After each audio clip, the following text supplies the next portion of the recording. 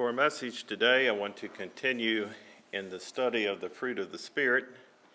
You can turn to Galatians chapter 5 for you folks who are visiting. We have been looking at the fruit of the Spirit, thinking about cultivating the fruit of the Spirit in our lives.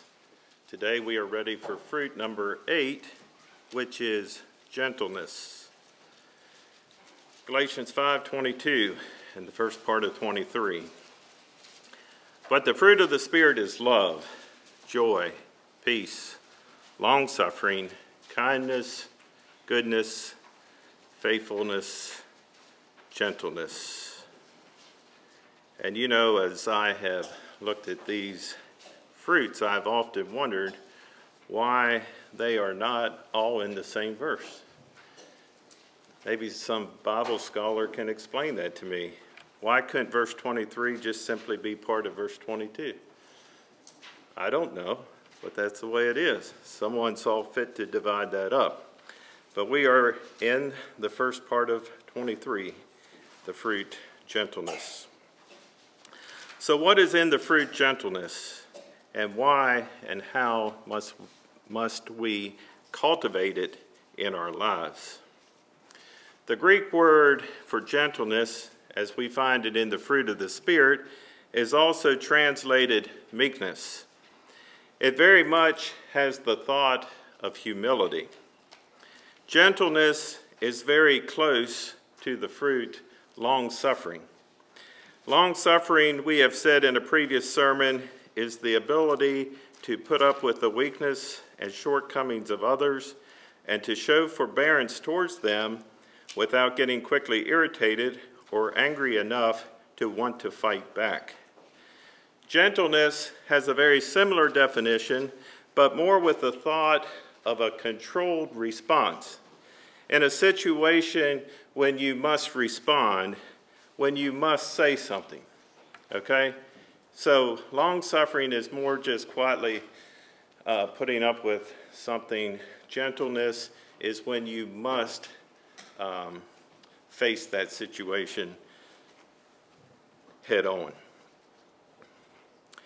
It's been said gentleness is that virtuous quality by which we treat all men with perfect courtesy, that we can rebuke without malice, that we can argue without intolerance, that we can face the truth without resentment, that we can be angry and sin not, that we can be gentle and yet not weak. Gentleness is simply strength under control. It's the ability to stay calm no matter what happens. Today, we will begin by considering the gentleness of God. Second, we will consider the gentleness of Christ. Third, we will look at gentleness in the life of the Christian.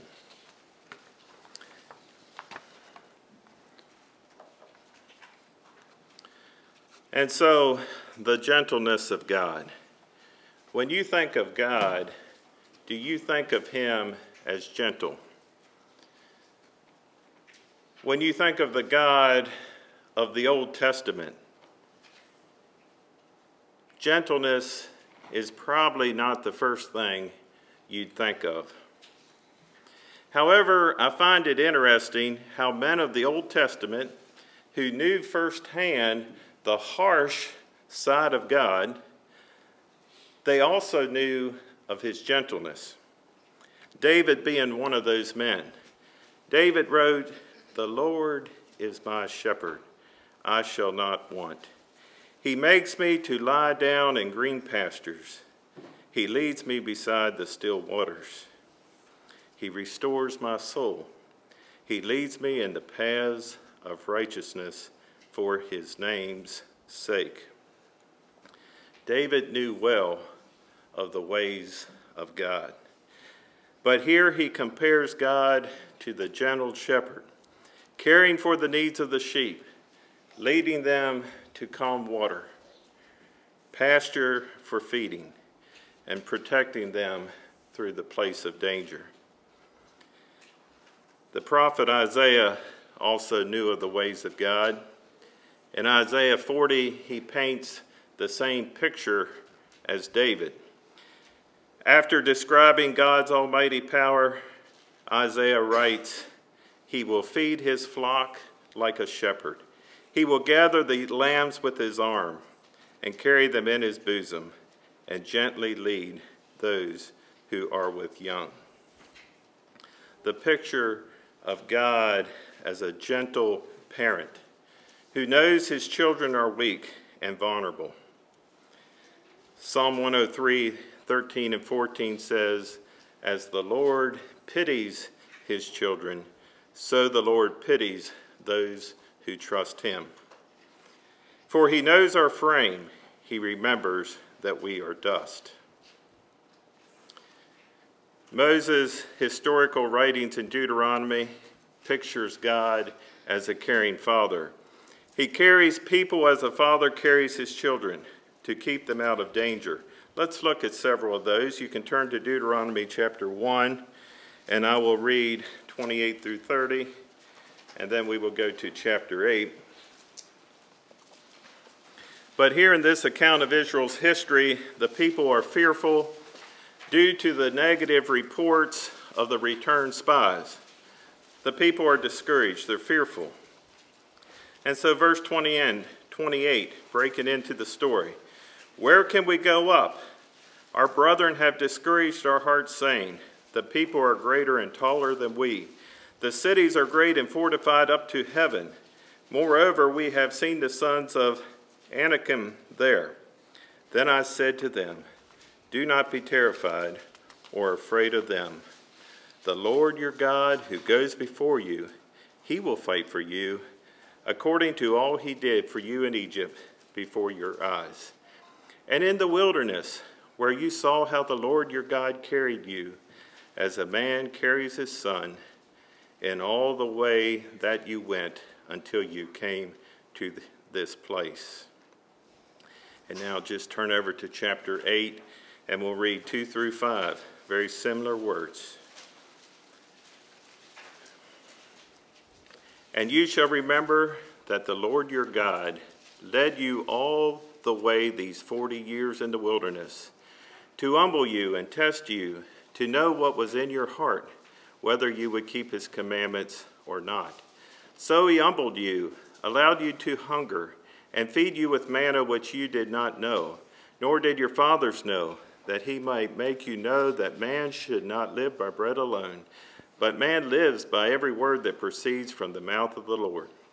Your garments did not wear out on you, nor did your foot swell these 40 years. You should know in your hearts that as a man chastens his son, so the Lord your God chastens you." This is a picture of the gentleness of God. Yes, he took them through hard times in the wilderness. We know those stories. But at the same time, he was gently caring for their needs. He was looking out for their good. These stories of God dealing with people tenderly, we can easily forget when we only recall the stories of God's anger and judgment. I had to think of the story of Hagar, how God so gently cared for an abused foreign slave girl. First, she was thrown out by Sarah, and later she was thrown out of the house by Abraham. But both times, God found her in the wilderness and gently met her needs. And I had to think, too, of the story of Elijah. Soon after the great victory on Mount Carmel, Elijah is running for his life. Jezebel is out to kill him. He becomes depressed and even suicidal. When God found Elijah in the desert, sitting under a juniper tree, he was at that point that he wanted to die. God gently cared for him. He gave him sleep. He gave him food, freshly baked bread delivered by an angel. And it just appears like he just ate it and went back to sleep. I think we all have had times like that. But later, God took Elijah back to Mount Sinai, and he gave him a great demonstration of wind, earthquake, and fire. And if you read that, it's hard to put words to what Elijah must have saw. But significantly, the Lord was not in the earthquake, he was not in the wind, and he was not in the fire. It was through a gentle whisper that God spoke to Elijah in a still small voice. And so what a beautiful picture of God working with a failing prophet. He restores him. He sent him back to his mission. The gentleness of God. As the Father pities his children, so the Lord pities those who fear him. For he knows our frame. He remembers that we are dust. That is the gentleness of God. We could go on, but we will now think about the gentleness of Christ.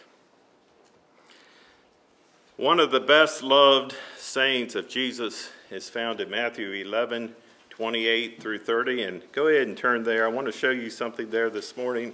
We may look at this passage a bit different than we do at other times. But here we have those words of Jesus that bring us much comfort in times of hardship and heaviness, and even when life is not so much that way. But Matthew 11:28, "Come to me, all you who labor and are heavy laden, and I will give you rest. Take my yoke upon you and learn from me, for I am gentle and lowly in heart, and you will find rest for your souls. For my yoke is easy and my burden is light." Take my yoke, Jesus is saying. Take my yoke. Jesus was contrasting his own way with the way of the teachers of the Mosaic law. You see, the yoke of the law was given to the people by God for their blessing. And if they obeyed it and submitted to his covenant authority, it would be best for them. Their society and culture would be filled with integrity, justice, and compassion. So submitting to the yoke of the law was intended to be a positive, wholesome, and life-giving thing to do. God's plan for the old covenant law was for blessing. That was his plan. However, when Jesus came along, the Pharisees and scribes, the people who studied and taught and tried to enforce the law, had added so much to the law that it had become a wearisome burden. Far from freeing people to enjoy their relationship with God, the law, instead of blessing, had become an instrument of crushing conformity. It was anything but gentle, and those religious leaders were anything but humble. That was the condition here. Jesus did not come to throw off the yoke of the law. He did not come to abolish the law and the prophets, but rather to fulfill them.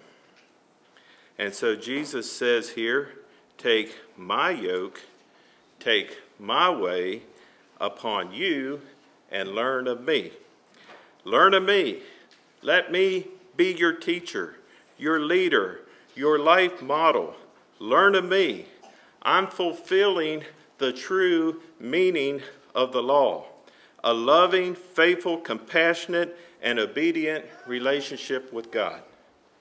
And that's not all. I'm gentle and lowly in heart, and you will find rest for your souls. Can you imagine being a person living in that day with all the religious corruption and bondage and hearing these words, it must have been so free.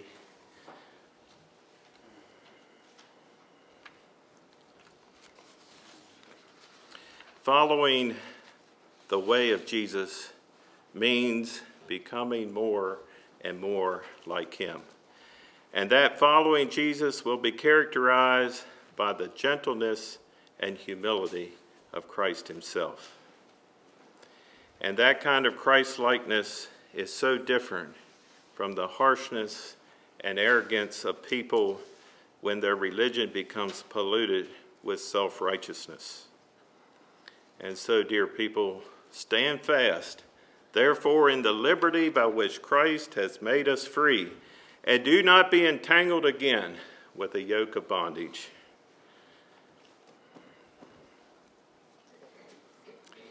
As I thought about the gentleness of Christ, I thought of the children, how Jesus took them up in his arms and put his hands on them and blessed them.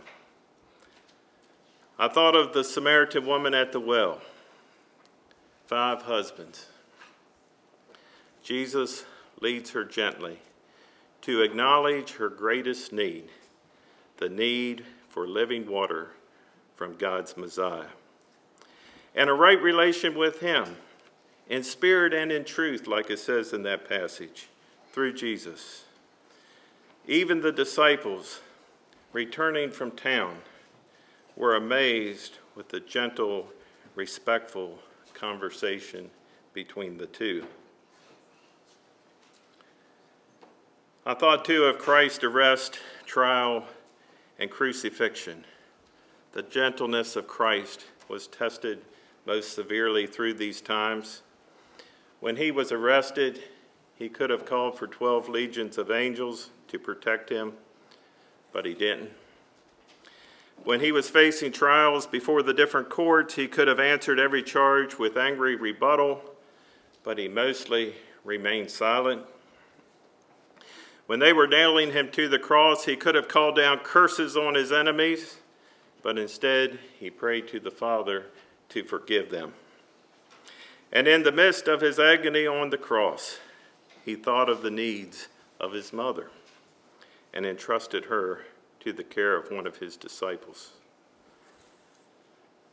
Think too of Peter's restoration.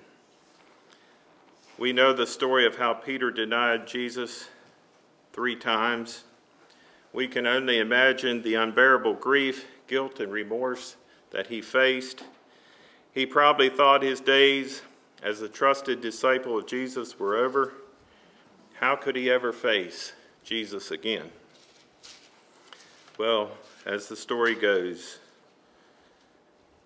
later, after breakfast on the shore of the lake, 3 times Jesus asked Peter, "Do you love me? Do you love me? Do you love me?" You see, there was 3 denials, and now there's 3 questions. Peter responded to all 3 questions in repentance and sincerity. "Yes, Lord, I love you." Peter went from Peter the failure to Peter the forgiven. Through the gentleness of Christ, he found rest for his soul. Peter was a changed man. He went on in life preaching and writing. He promoted gentleness and humility. It's all through his writings. In fact, we'll look at some of them in a little bit. Oh, here we are. Let's think now of the gentleness in the life of the Christian. I have 6 points for us to consider. As I said earlier, the Greek word for gentleness, as we find it in the fruit of the Spirit, is also translated meekness.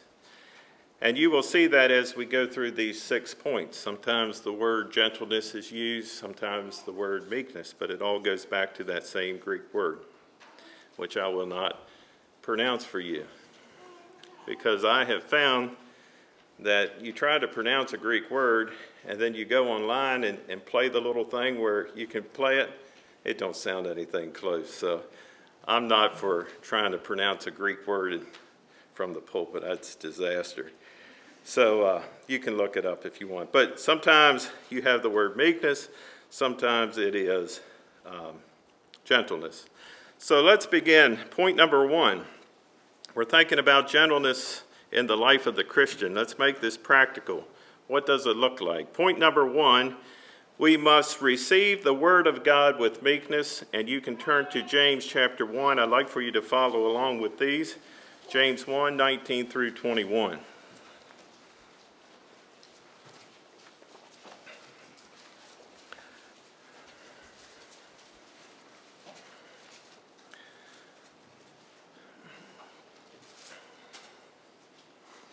James 1:19. So then, my beloved brethren, let every man be swift to hear, slow to speak, slow to wrath.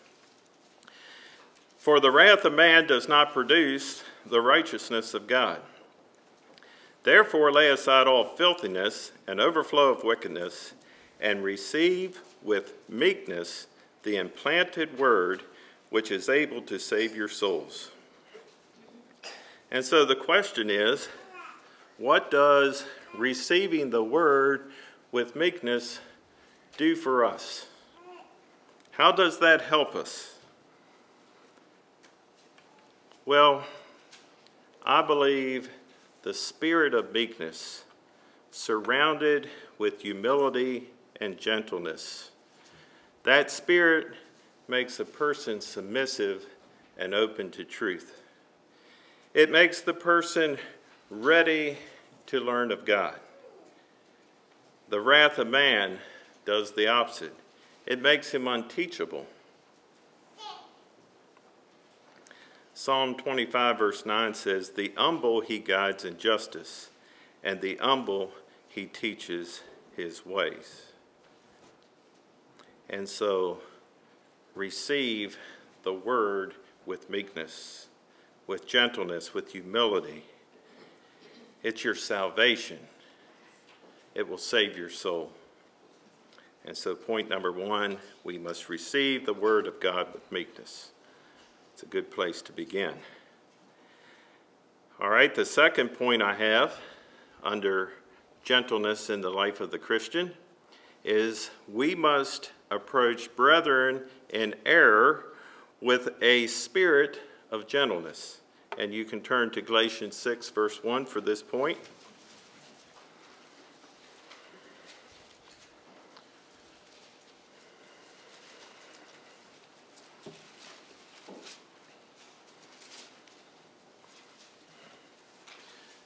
Galatians 6, verse 1. Brethren, if a man is overtaken in a trespass, you who are spiritual, restore such a one in a spirit of gentleness, considering yourself, lest you also be tempted. Sadly, in many churches, and I'm afraid even at times in our own conference, when someone falls down spiritually in some way, it is more likely they will be judged and rejected rather than gently restored.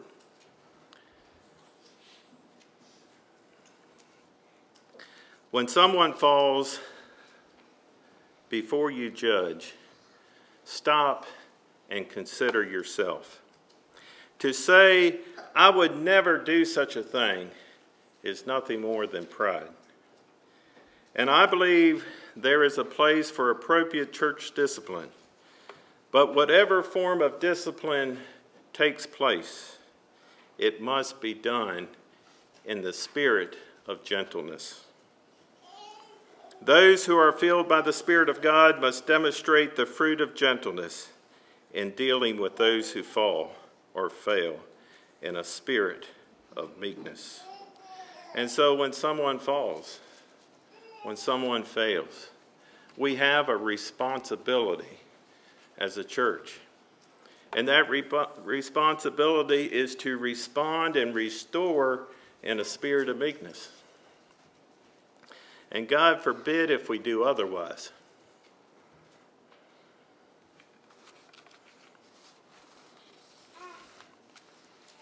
Point number 3. We must correct those in opposition with humility. Now, you may remember that I said earlier that gentleness is more face-to-face, confrontational. It's when you have to, work it out. The reference for that is 2 Timothy 2:24 and 25.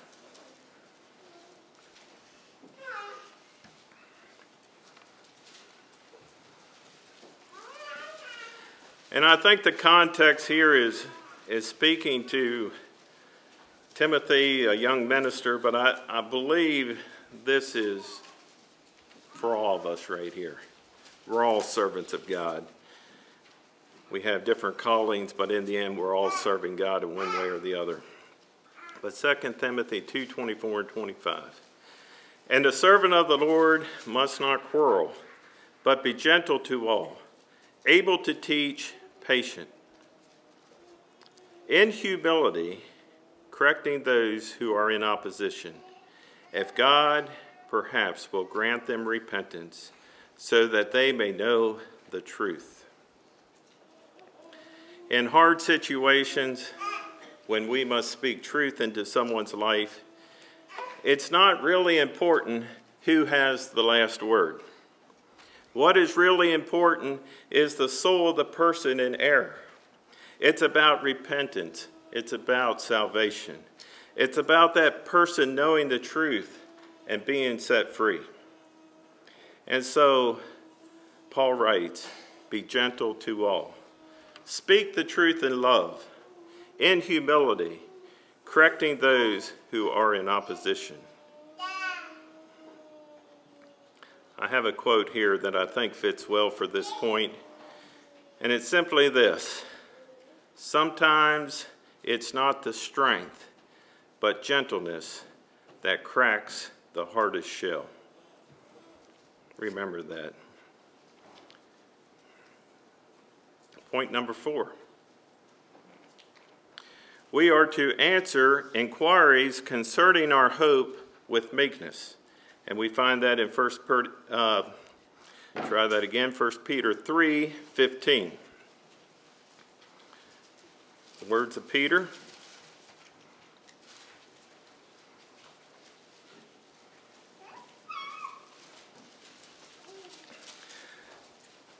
But sanctify the Lord God in your hearts, and always be ready to give a defense to everyone who asks you a reason for the hope that is in you with meekness and fear. In other words, make confession of your faith humbly, with fear and trembling, not in confidence of your own strength or gifts or abilities. Our confession of faith must be with courage, but yet with a spirit of meekness and humility. You know, I believe boastful confession will turn people away from the gospel. I get very nervous and uneasy around people who proclaim their high level of Christianity. It makes me very uncomfortable, especially when I'm doing a business transaction with a customer and we're talking and pricing and they go on and on how they never cheated anyone and they always pay their bills and the more they talk, the more I'm like, I'm about to get it. I can feel it coming on here. They're going to get us one way or the other, because there's so much. No, that's boastful confession is not for the Christian. It's for good reasons that Peter teaches meekness when sharing the reason of the hope within us. That will draw folks to the gospel. And that's the point of sharing our faith, sharing a testimony. It's not to lift us up or proclaim our goodness. It's about drawing folks to Jesus Christ. It's about showing people Jesus. And we do that in a meek and humble way. Because Jesus, I'm just thinking this through right now. I didn't really think about this before, but we're promoting Jesus Christ, who is meek, gentle, and lowly in heart. And so should that be how we would present Christ? I mean, if we had an arrogant Savior, then we would go about it in a different way. But no, Christ, meek, lowly. And so we present him in a meek spirit. Something I'm just working through now. Maybe I should go on. Let's look at the next point. Point number 5. Now these next 2 points, point number 5 is more directed to the men. Point number 6 is going to be more directed to the ladies. So men, you're first. Meekness is necessary for the Christian man who would be wise. And you can turn to James chapter 3. We'll read 13 through 18.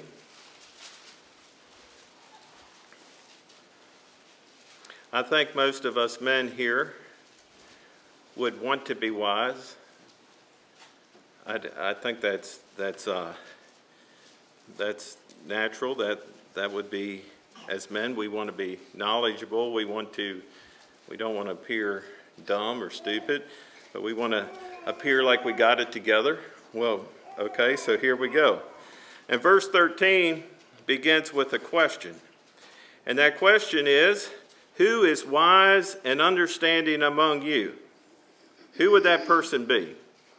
Let him show by good conduct that his works are done in meekness of wisdom. But if you have bitter envy and self-seeking in your hearts, do not boast and lie against the truth. This wisdom does not descend from above, but is earthly, sensual, demonic. For where envy and self-seeking exist, confusion and every evil thing are there. But the wisdom that is from above is first pure, then peaceable, gentle, willing to yield, full of mercy and good fruits, without partiality and without hypocrisy. Now the fruit of righteousness is sown in peace by those who make peace. So, who is wise and understanding among you is the question. Who is such a person? Well, I believe it is simply a person whose life is controlled by the spirit of gentleness.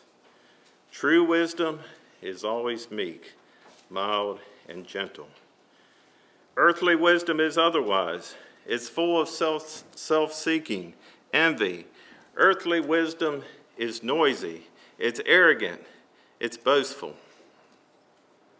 But the wisdom that is from above is pure. It's peaceable, gentle, willing to yield. Boy, that's a tough one. Full of mercy and good fruits, without partiality and without hypocrisy. Colossians 3, 1, 2, and 3 says, If ye then be risen with Christ, seek those things which are above. We just read about the wisdom that is from above. Seek those things which are above, where Christ sitteth on the right hand of God. Set your affection on things above, not on things of the earth, for ye are dead, and your life is hid with Christ in God. And so, man, it would do us well to cultivate the fruit of gentleness in our lives. Seek the wisdom that is from above. All right, point number 6. Meekness is necessary for the Christian woman who would be precious in the sight of God. 1 Peter chapter 3, and we will read 1 through 6.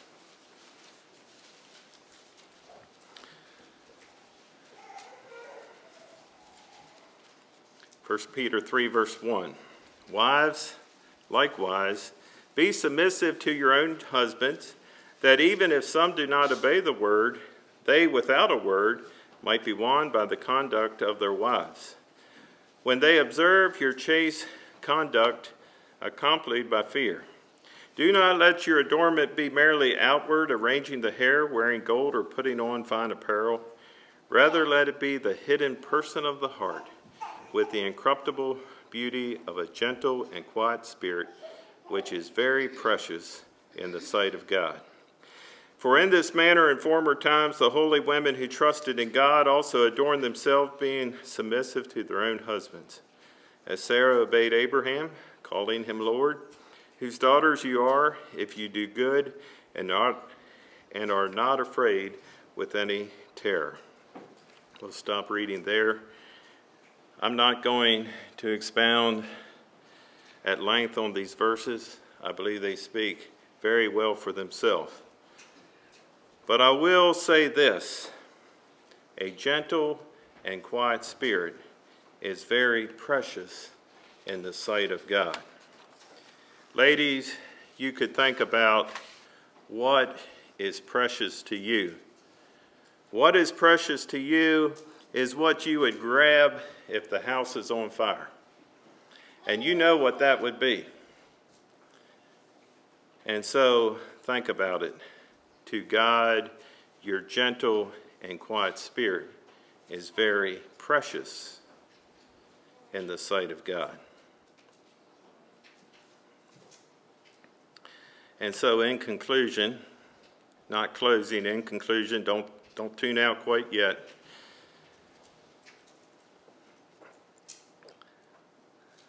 Today we've learned that those led by the Spirit will produce the fruit of gentleness in their lives. Gentleness is the character of Jesus living within us. We also learned that gentleness must be surrounded by the spirit of humility. Humility knows the abundance of gentleness that has been shown to myself.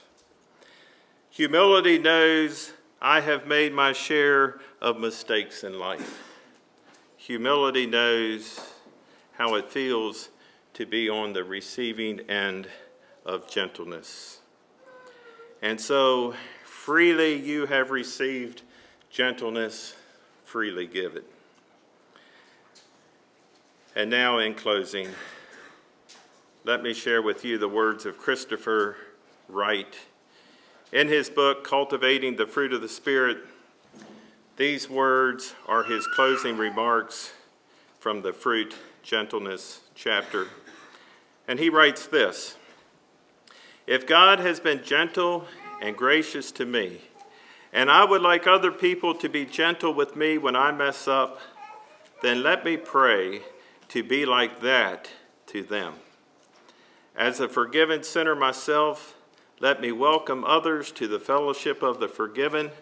Let the gentle fruit of the Spirit ripen in my life and relationships." God bless you all. We'll call for a closing song.